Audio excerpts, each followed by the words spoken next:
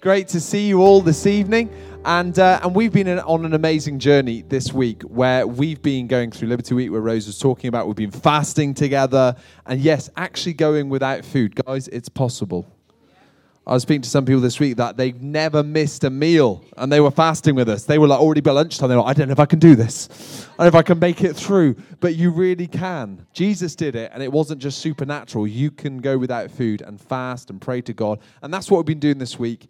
And we were meeting through the nights of this week to come together as a church and say, what has God got for us? As we're giving this to him, what does he want to give to us? And so on Wednesday night, we gathered here and we prayed for the Holy Spirit to come. I want to talk a little bit more about the Holy Spirit this evening. So we're going to talk a bit about that.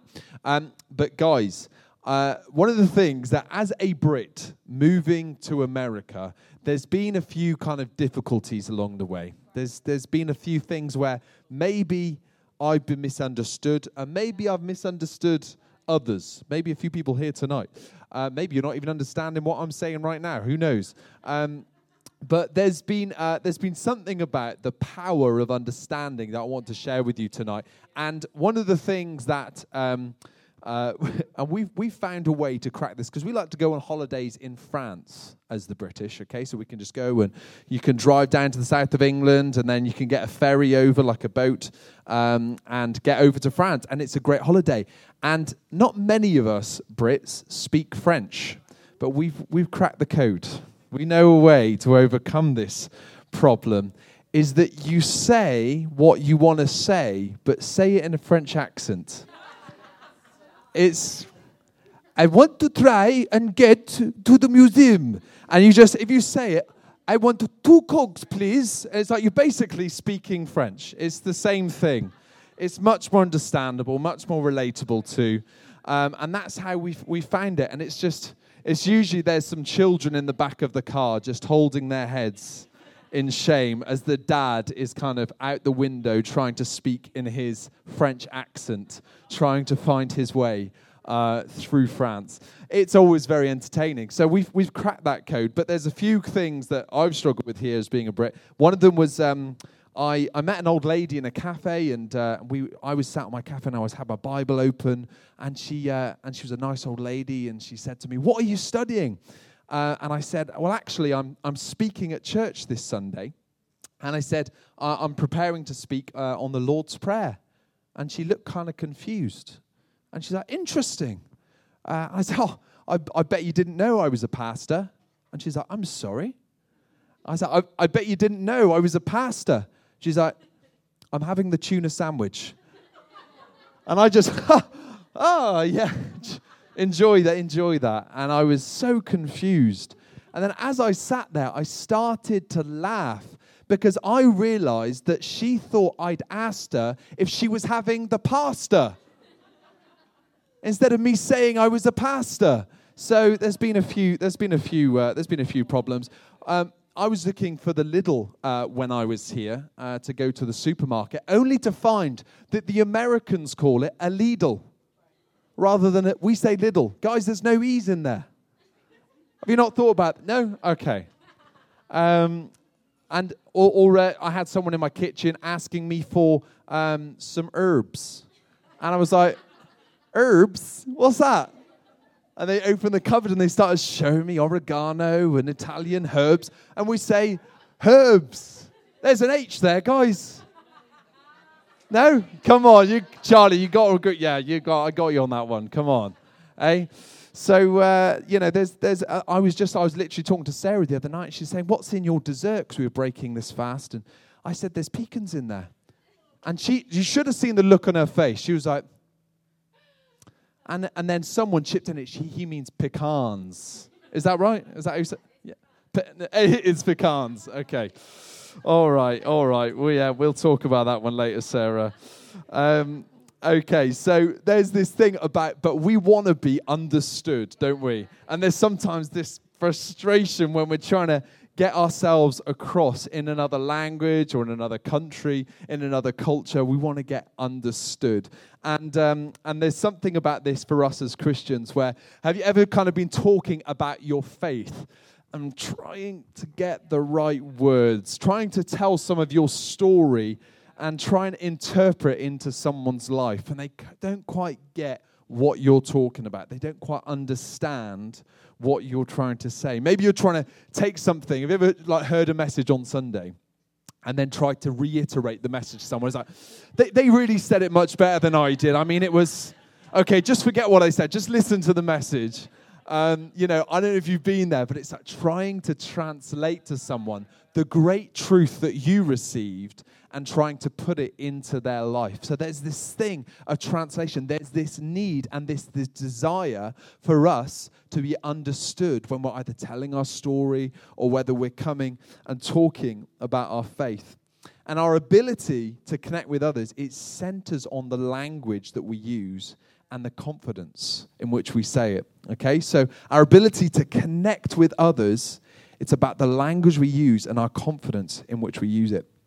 Now, guys, just as kind of I'm talking about first interactions, one of the things is very important is our first, isn't it? If you think about our first, they're always quite significant. So when you first meet, I don't know if you've got like a good friend, but you think about the first time you met them. Maybe it's your first time in church tonight, and you'll never forget that night. He was talking about the pecans. It's like whatever your first is, it kind of sticks with you. Maybe it was your first date, your first girlfriend, your first kiss, whatever it might be. There's something significant about the first. And there's a significance about the first that we find in the Bible. There's something significant about when we see God do something in his word for the first time, then there's something powerful, symbolic about it that we need to try and understand.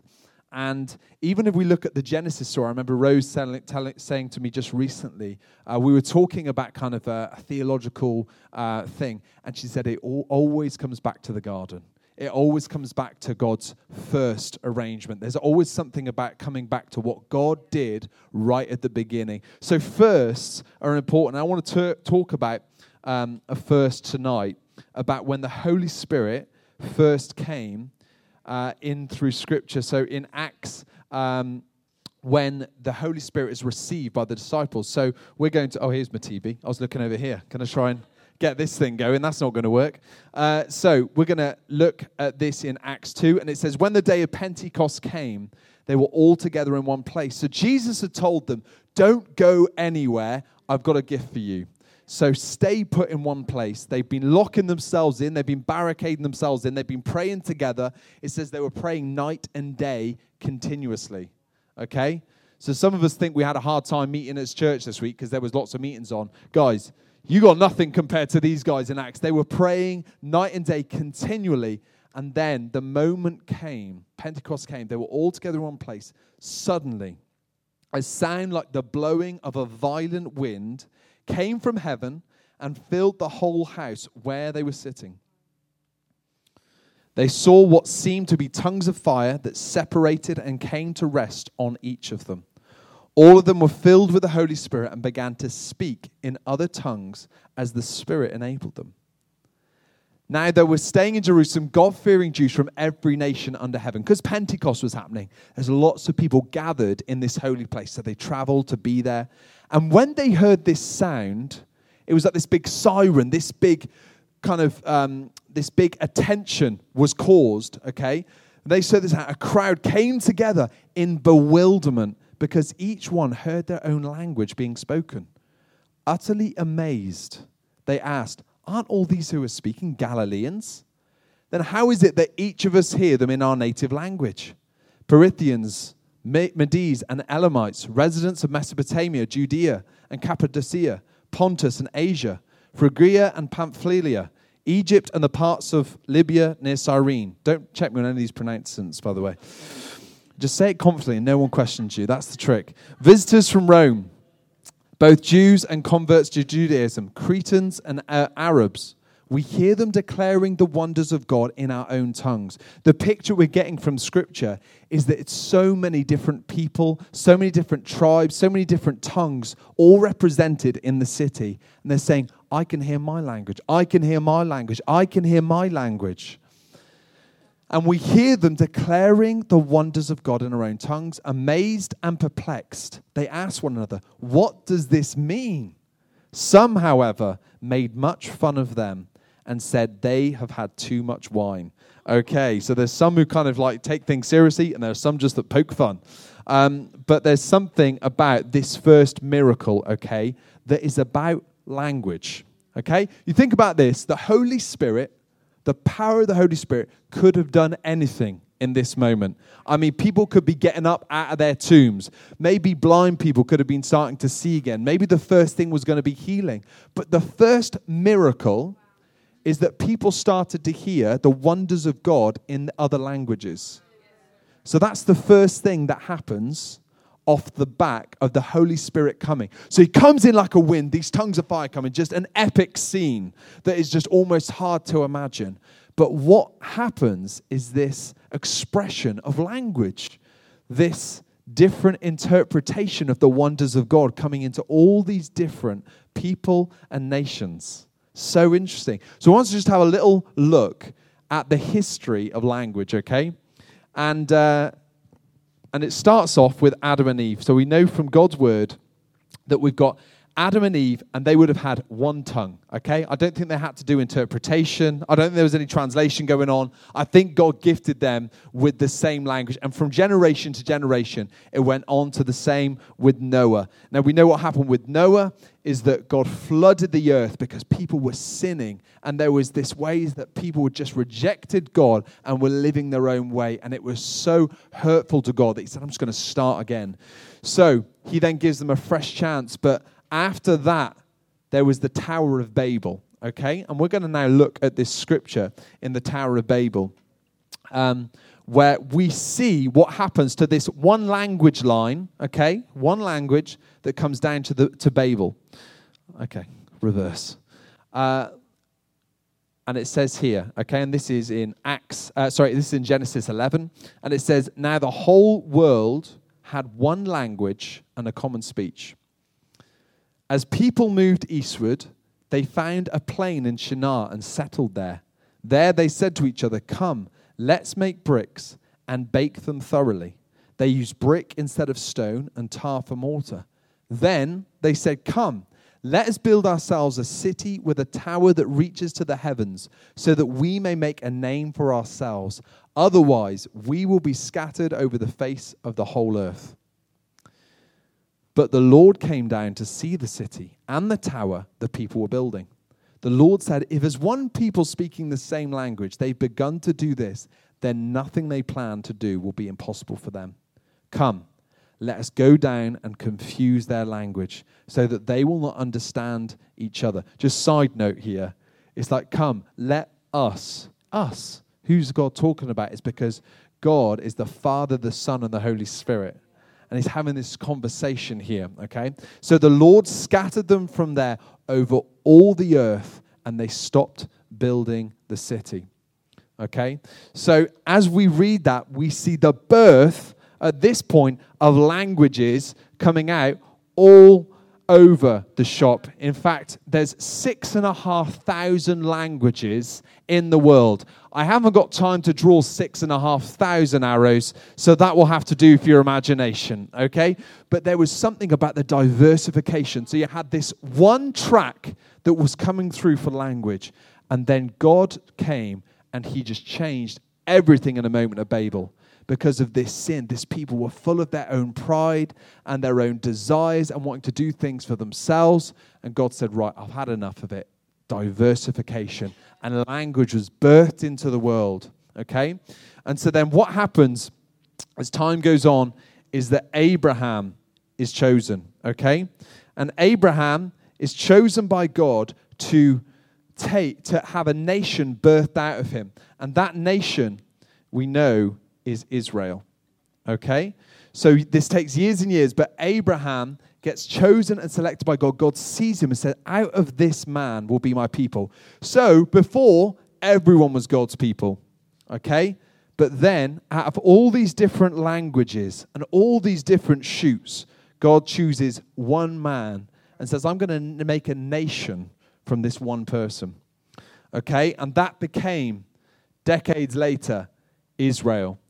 And this was God's holy nation. This was his chosen people, this to whom he loved. And this lasted for hundreds and hundreds of years, okay? And then Jesus comes along, and then after he dies and resurrects, he says, wait here because someone's coming, which is there you go. Come on, brilliant. So it's the Holy Spirit. And what happens, okay, and this is really significant, is that what happens, once again, that where God's people, it was just this group. All of these people, all these different languages, all these different offshoots had become their own people, their own nation, their own direction, and this was God's. But as soon as the Holy Spirit comes, not just like a few months later, not just after they've kind of got to familiar with the Holy Spirit and, they've kind of got more time understanding who he is and what he wants, immediately this is what happens, is that God is sending his people out again, and he does it symbolically through the Holy Spirit. That's why the first miracle that the Holy Spirit does that causes wonder and causes people running through the streets is language. Because it's all coming back to uniting people once again. Like they were united at Babel, he reunites them. But this time, it's through his way. This time, it's through the Holy Spirit. And it's to say that actually it's not about Israel any longer. It's about the whole world. That's why as soon as the Holy Spirit comes, the language transforms the ability of the gospel to go wherever. And the disciples hadn't even caught up at this point. They didn't know that this was the plan of Jesus. In fact, Jesus, in Acts 1, when Jesus starts to tell them about, hey, wait here, the gift of the Holy Spirit's coming, they start saying, well, when are you going to reveal yourself to the whole nation? They're still talking about Israel. And they want to overthrow Rome. And they don't get it. And then Jesus has to come back and say, no, it's about the whole world. You're going to reach the nations. But even as these miracles are coming out of their mouth, they're speaking languages they don't even understand themselves. Because as the crowd pointed out, these are Galileans. These guys, they're fishermen. They're just regular farm folk. There's nothing special or educated about them. But they speak in our language. How is that happening? It was a miracle. The disciples themselves didn't know. But God was showing a symbol that when you receive the Holy Spirit, there's something about reaching the world. Something about reaching the world. So, there's something so important for us to grasp from this. Because churches and Christians around the world, we're all so comfortable and we can be insular and self-focused. So if you leave a church to its own demise without the Holy Spirit, what happens? They go from looking out to looking in. But the Holy Spirit will always drive you out. He will always urge you to reach that family member. He will always urge you to go across the street and talk to the neighbor. He will always cause you to create friendship with that person that's isolated and alone. Because that's who he is. That's why the church all over the world and here in America so needs the Holy Spirit. We can't do with just the Father, the Son, and the Holy Bible. We need the Holy Spirit. We need to be able to walk with him because that's how you reach the world. Because that's who the Holy Spirit is. In Acts 1, verse 8, it talks about, as I mentioned, the whole point of Jesus saying, I'm giving you the Holy Spirit so that you can reach the world. That's the reason that I'm sending you out to the nations, okay? So, if that's one problem, sometimes that we struggle to feel able to kind of relate, the Holy Spirit translates for us. And that's what he does today. And he does it beyond our language. So he doesn't just do this in terms of speaking to the Greek person in Greek. He does it by speaking into that person where you don't know their life or their full situation or what they're going through. But the Holy Spirit will give you the right words to say. He will translate for you in that moment if you trust him to do so. And I think that's one of the biggest problems that stops us from reaching out is thinking, am I going to be understood? But the Holy Spirit, when you have him inside of you, he will help translate you into people's lives. Okay? But one of the other problems that stops us sharing our faith is also fear. Okay? And I just want to use the example of Peter in this, because he's a part of this story of what's happening in Acts 2 when the Holy Spirit comes for the first time. And this is at the Last Supper, okay? And Jesus is saying, look, you're all going to fall away from me. All will fall short. This is going to happen. And Peter, he's loyal. He's like, I'll die to the end. And he just can't accept what Jesus is saying. He says, look, even if all fall away, look, the others might let you down. But me, I wouldn't. I'm not that guy. I wouldn't do that. Even if all fall away on account of you, I never will. Truly, I tell you, Jesus answered, this very night before the rooster crows, you will disown me 3 times. But Peter declared, even I have to die with you, I will never disown you. And all the other disciples said the same. It's like, Peter, he wouldn't just go quiet and just accept it. He's like, even if I have to die with you, Jesus, this will never happen. Let's find out what happens next. Okay, so this is later in the chapter, in verse 69. And it says, now Peter was sitting out in the courtyard, and a servant girl came to him. So this is when Jesus has been arrested, and Peter has followed in the distance, and he's there and watching on, okay? And someone recognizes him, this servant girl. Hey, you also were with Jesus of Galilee, she said. But he denied it before them all. I don't know what you're talking about, he said.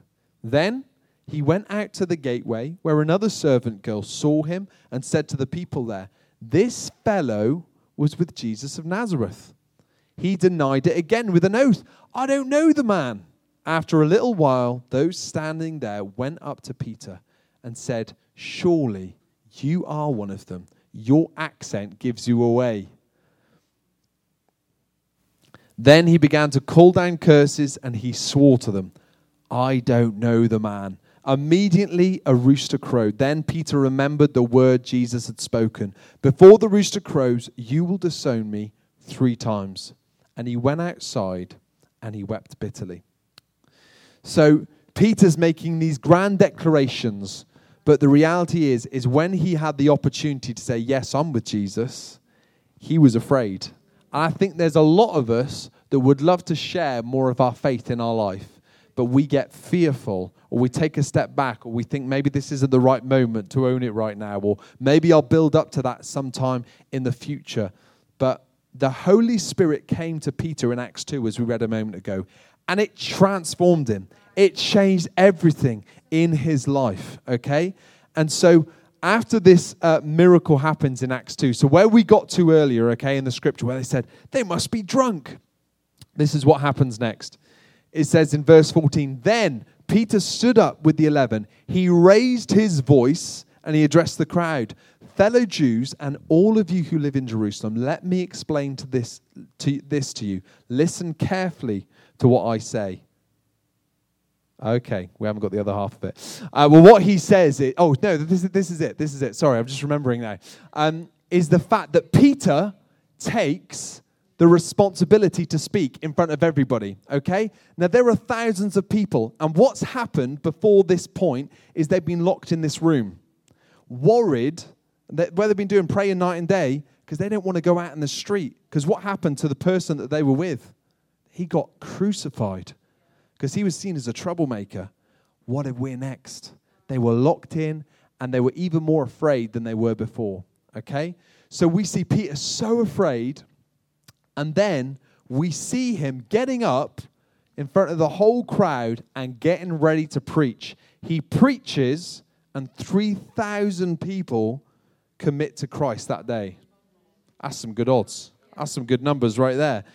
And the amazing thing is that as Peter receives the Holy Spirit, it delivers him of his fear. And so I want to encourage us that is the power of the Holy Spirit in us, is that when we receive his Spirit, he can translate us, but he also makes us bold. He makes us courageous. We can see in Peter's story, He denies Jesus after saying, hey, I'm going to stick with this guy. I'm going to die with you, Jesus, if I have to. But he still denied him. But then he gets courageous and he stands up in front of the crowd. He ends up getting whipped in the chapters to come. He ends up suffering because of Jesus, but he has the courage to endure because of the Holy Spirit. Not in his own strength, but because of the Holy Spirit. So I'm going to finish up for us just now. And I want to encourage you guys that as we finish this message, how do we live this out? You know, there's lots of us, maybe you're here and you haven't done Liberty Week this week and you haven't been on a journey with the Holy Spirit. But I want to encourage you, the Holy Spirit is a comforter. He is an advocate. He is not just some weird presence that kind of like, I'm feeling a vibe. He's actually someone that lives inside of you and is God's presence here on earth, okay? And so we can all have the Holy Spirit. If you accept Christ into your life, you can be baptized and then you can be baptized in the Holy Spirit. As in, there are 3 different elements of our faith that we can receive, okay? And so as we come and we apply this message to our life, for those of us that have received the Holy Spirit, I want to embolden you with these truths, okay? So in Luke 12:12, it says, for the Holy Spirit will teach you at that time what you should say. Guys, we've got a whole city to reach. We've got a nation to reach. Why did we move to America? Because there's a world to change. And so there was something about the Holy Spirit driving us out from our comfort zones, driving us out from where we were and saying, there's more. Overcome your fear. Don't worry about translation. I'll help you with the American conversion. Don't worry about it, Josh. Because there's something about the power of the Holy Spirit and trusting him that if he's in you, that you can reach that school friend, that you can reach that colleague, that you can invite them to church. But if you're thinking about how do I say the right thing, the Holy Spirit will teach you at that time what you should say. You just got to take the step to actually do it. Because he's given you the courage. It's inside of you. So I want you to think about your next steps off this message. Maybe it's about getting to know the Holy Spirit better. Maybe you weren't here this week. You haven't received the Holy Spirit before. But the Holy Spirit can come to you tonight. And he can come and live within you. But if you've received the Holy Spirit, it's about, well, what's next? Do you know what? As soon as the Holy Spirit came to those disciples, I like the fact they were just rudely interrupted. Like God just literally brought people running through the streets toward them and said, right, you better start reaching them right now. You've had enough training, you've had enough warm-up, and it's the same for us. You might not feel fully equipped. You might feel like, I'm just a Galilean. I'm just someone who doesn't have all the answers or is not the qualified person that people expect. But I tell you what, if you go in the strength you have, if you go trusting the Holy Spirit, you'll see people start to be reached in your life.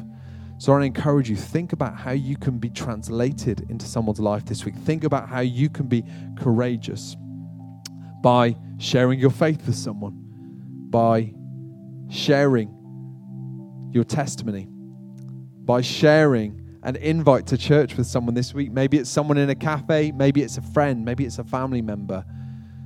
But do something with what God has given you, because that's who the Holy Spirit is. He's called you to change the world. The Holy Spirit didn't come just to hold your hand through difficult situations, but to come and transform this place. So let's pray. Yes, Father, I thank you, God, so much for your presence. I thank you so much, Lord, for your truth. And I thank you, Lord, for your word, Lord, that helps guide us and shape us and direct us and illuminate who you are as we gather together. One of the things that we do in this church is that we give opportunity where people can say, I want to believe in Jesus. And maybe you've heard about the Holy Spirit this evening. Maybe you have sung some of those truths in the songs tonight and felt God in this place. And you want to turn to Jesus tonight and give your life to him. It means repenting. It means turning away from the life that you've been living and saying, Jesus, I want to choose your way over my way. I want to ask for forgiveness of the wrong things in my life called sin and embrace the fullness of life, knowing that I could spend eternity in heaven. So if there's anyone here, we'd love for you to just consider that a moment. And then I can just give you a moment just to think about that. If there's anyone here that wants to commit their life to Jesus tonight, would you raise your hand so we can pray for you after the event? If there's anyone here who wants to give their life, would you just raise your hand right now? Amen. Come on. And if there's anyone who's, maybe you've been away from God for a while and you've been living your own life, but tonight you think, I want to turn back to him. I want to give him everything I have. You can make a declaration and decision tonight by raising your hand. If that's you, would you raise your hand now? Amen. Lord, I thank you so much, God, that you've equipped us to go out into this world and to change it, to transform it. And Lord, we can go, Father, knowing that you'll translate us, knowing, God, that you've given us the courage to do so.